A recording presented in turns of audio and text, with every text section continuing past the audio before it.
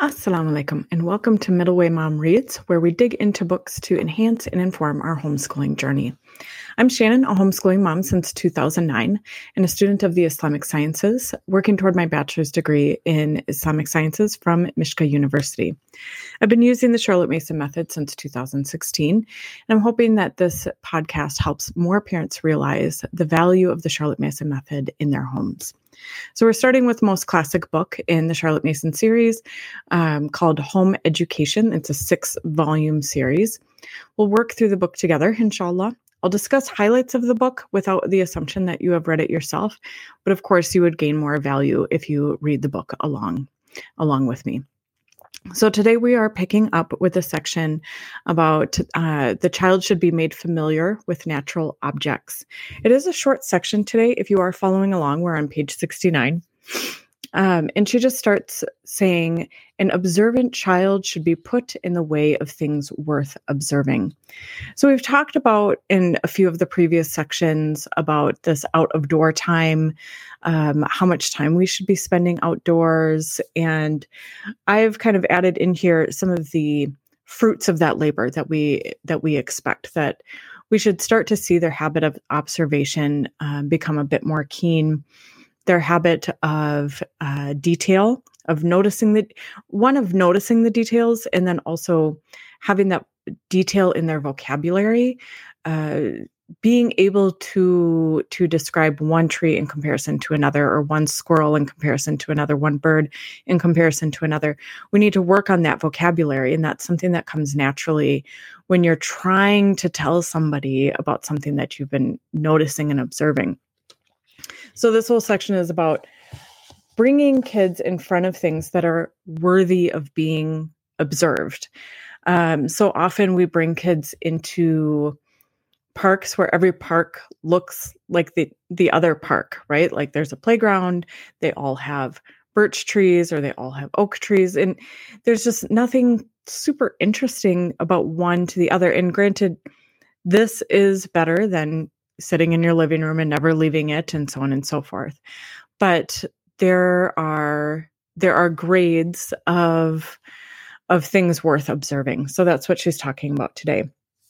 I don't remember if we covered it before, but I know that in this book, she does encourage in another section to go out into the city. If you're living in her time, she's talking about London. If you're living in the middle of London, to one of the examples that she gives, I don't think that we covered this yet, so spoiler alert, is going to the city and noticing the displays.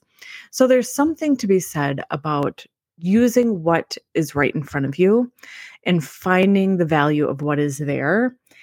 And she's also encouraging parents to get outside of the city and notice the natural world. She says, but the scraps of information to be picked up in a town are isolated fragments.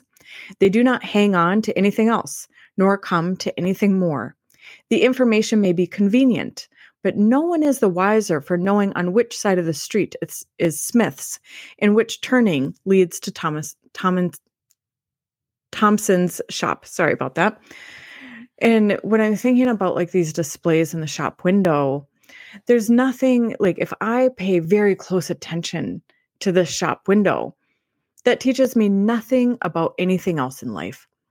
Whereas when I am observing the natural world, all of these things play into one another. There's like this natural connectedness. We'll notice I'm looking out this window at a very wintry scene, right? This natural connectedness of the shorter days in the winter. And what does that mean for the living world? So of course, there's the leaves that drop. We see different birds. There's been a lot of conjecture, I guess, of like, why do birds migrate when they migrate?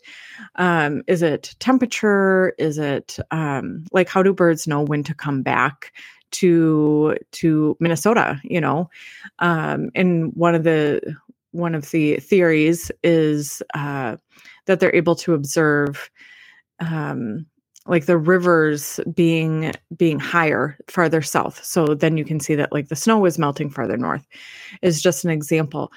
But we see that one thing is all connected to the others.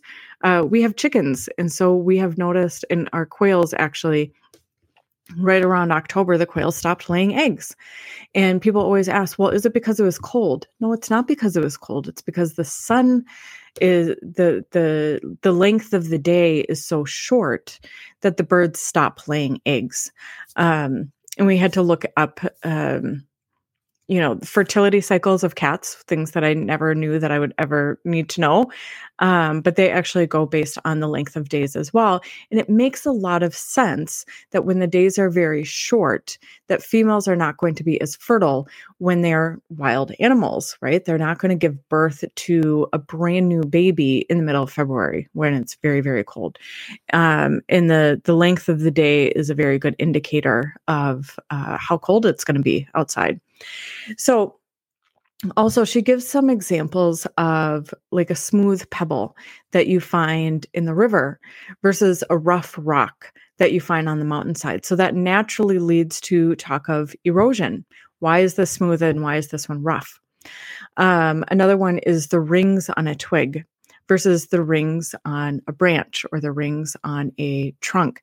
And you'll also notice the rings are different from one year to the next, and that can indicate drought, or it can indicate, a time of abundance when it comes to rain and sunlight and so on and so forth, where there's more growth or less growth. So we see all of this interconnectedness from one thing to the next when we're put in the way of natural observations. In the next section on page 71, she says, "It is infinitely well worth the mother's while to take some pains every day to secure, in the first place, that her children spend hours daily amongst rural and natural objects, and, in the second place, to infuse into them, or rather to cherish in them, the love of investigation." And she goes on to talk about because the future of our culture, right? The future of humanity is in the hands of scientific men. Again, this was written over 100 years ago, and we see that this came true. We can't say that it's a prophecy, but like this prediction came true. The hands of our culture are in the power essentially of our culture is in the hands of scientific people. When we say men here, we're using that in the, mankind, general sense. That when we have that habit of observation, which I keep talking about, but it's so valuable. One of the really bad habits of our day is we don't pay attention in the first place. One, we expect that everybody is going to repeat themselves if we didn't listen to them the first time. This is particularly true when it comes to children, that, if you ask them, okay, I need you to get your socks on, get your shoes on, and be ready to walk out the door. And then if you ask them, well, what did I just say? We're leaving. Right? And then they're getting out the door with, sandals on and there's snow on the ground and whatever. Like this being able to pull your whole attention to something. I mean, we would pay millions of dollars if we could guarantee that we could secure this habit in our children. And when you put them in the way of things worth observing, that it inculcates this fairly naturally. She says, "In learning true knowledge, they will have learned also their own ignorance in the vastness, the complexity, the mystery of nature." You see, as people get farther into science, atheism tends to be a little bit more common. And then in my observation, you can count me wrong if you need or want or what have you, but there comes a point where we realize how much we don't know. And there's, again, a reverence for the divine. There's a reverence for this is created. There is a creator. There's this phenomenon that I haven't seen it written about formally, but everybody that I talk to that's in a place of learning has seen this. And it's essentially this: you up until you know about 5% of something. So let's say, my first degree was in IT. My second degree is in Islamic studies. And so like I've seen this in myself twice now, where you learn 5% about something and you're like, I'm on the cusp of being an expert in this thing. Like I almost know everything. And then you get past that and you realize I know nothing. I know almost nothing about this, right? Like you get to the point that you realize actually how much is there. And so you know what you don't know. Or you can at least recognize there's all of this other stuff that I don't know. And until you get to like 95% of knowledge in that subject, you're like, I'm kind of an idiot about this. I kind of know nothing. And then when you get to like 95 to 99%, because you can never get to 100, you're like, I kind of know stuff. So when we have this true knowledge of our natural world, as we get closer to that 95 and whatever, like I'm making up these numbers, right? Maybe it's 80%. Who knows? Somebody should, do the actual research and come up with something a little bit more solid than what I'm describing. But this pattern holds true. And I stand firm on this. But when we learn at that very least, like that 6% where we say, wow, there's so much that I don't know. That's where we want our children to be in a place where they have reverence for the natural world, for science and the system that it is, right? Science is our observation of things that happen naturally. That's how science really started, and of course there's like the branch of science where we're inventing things, we're harnessing things, so on and so forth. But really it starts with observation first and foremost. And so if we can at least get our kids to that 6% where they have that reverence for mashallah, when I am seeing the patterns in nature of the migratory patterns in not just birds, but just how this fits into this web of experience of even just this pinpoint of where I live in the world, that inshallah can hold fast to their faith instead of this 1% and 2% knowledge where now they feel like you get this attitude, I don't need God to explain things. Yes, you do. One, you know almost nothing. And that's how you can be so arrogant, is because you're so ignorant. So really, this is one of the fruits that we hope for with this knowledge as well, in putting them into touch with things worth observing, like she says. The last section actually is intimacy with nature makes for personal well-being. So again, she's talking about the fruits of this labor. She says, number one, they can follow a scientific conversation and make good decisions. So when, COVID is the perfect example of this. Where are we able to follow a conversation, and where are we just like throwing up our hands and saying, okay, I'm going to pick somebody that I trust and I'm just going to run with whatever they tell me to do. And we can see how that lands, where when people were able to discern information for themselves, one, you tend to get people who are a little bit less extreme about things. Again, that arrogance that people tend to have is generally from a place of ignorance. Not always. Sometimes people are arrogant because they're like, I really am for real an expert on this. I have like 99% knowledge on this. But oftentimes your everyday person, when they're really arrogant about something, it's often that they're pretty ignorant. So they should be able to, inshallah, follow some kind of scientific conversation, just to, maybe they can't contribute to the conversation, but they can follow the conversation. this is a silly example, but I was listening as an audiobook. What was it? It was by Neil deGrasse. Yeah, Neil deGrasse Tyson. And it was Astrophysics for People in a Hurry, I think.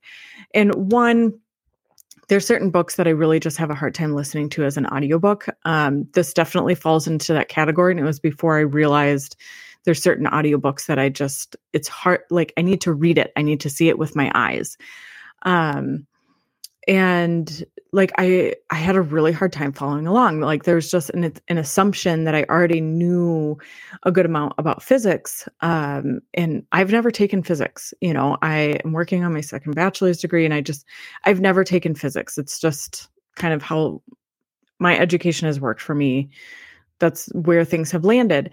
So I'm unable to follow that conversation. So, I mean, they could say like, there's a new thing, there's, black holes and purple holes and pink holes. I'd be like, oh, okay, sure. Tell me whatever you think. And, I'm working to fix that, but inshallah, we can work toward our kids having some ability to at least listen in and follow along.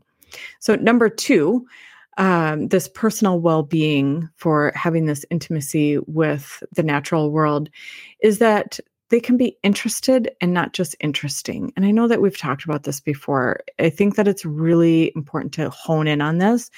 And this is one of those phrases that I think is mottos, I guess, that's really important as we are raising, especially like the tweens and teens, and they go through this time period or phase in their growing up where often our culture is more focused on being interesting, and it's not cool, I guess. I feel like an old lady saying it's not cool to be interested in things. So the kids who are really interested in birds or chess or Lord of the Rings or whatever, like horses, they're made fun of, right? Like, oh my gosh, you're such a geek about this. No, they're interested in things. And you find when you look at people who live a satisfied and fulfilled life, they're interested in things. If you're only focused on being interesting, then it's like you're chasing a moving target. If I'm interesting right now, then when what is interesting to the greater culture changes, either I need to change or I'm no longer interesting. So it's really important that that there is a internal locus of control instead of an external locus of control, and that they hold fast to that, and being able to put them in lots of places where interesting things are happening or interesting things are being talked about, then they can be interested in those things. When we're looking at longevity in the elderly, in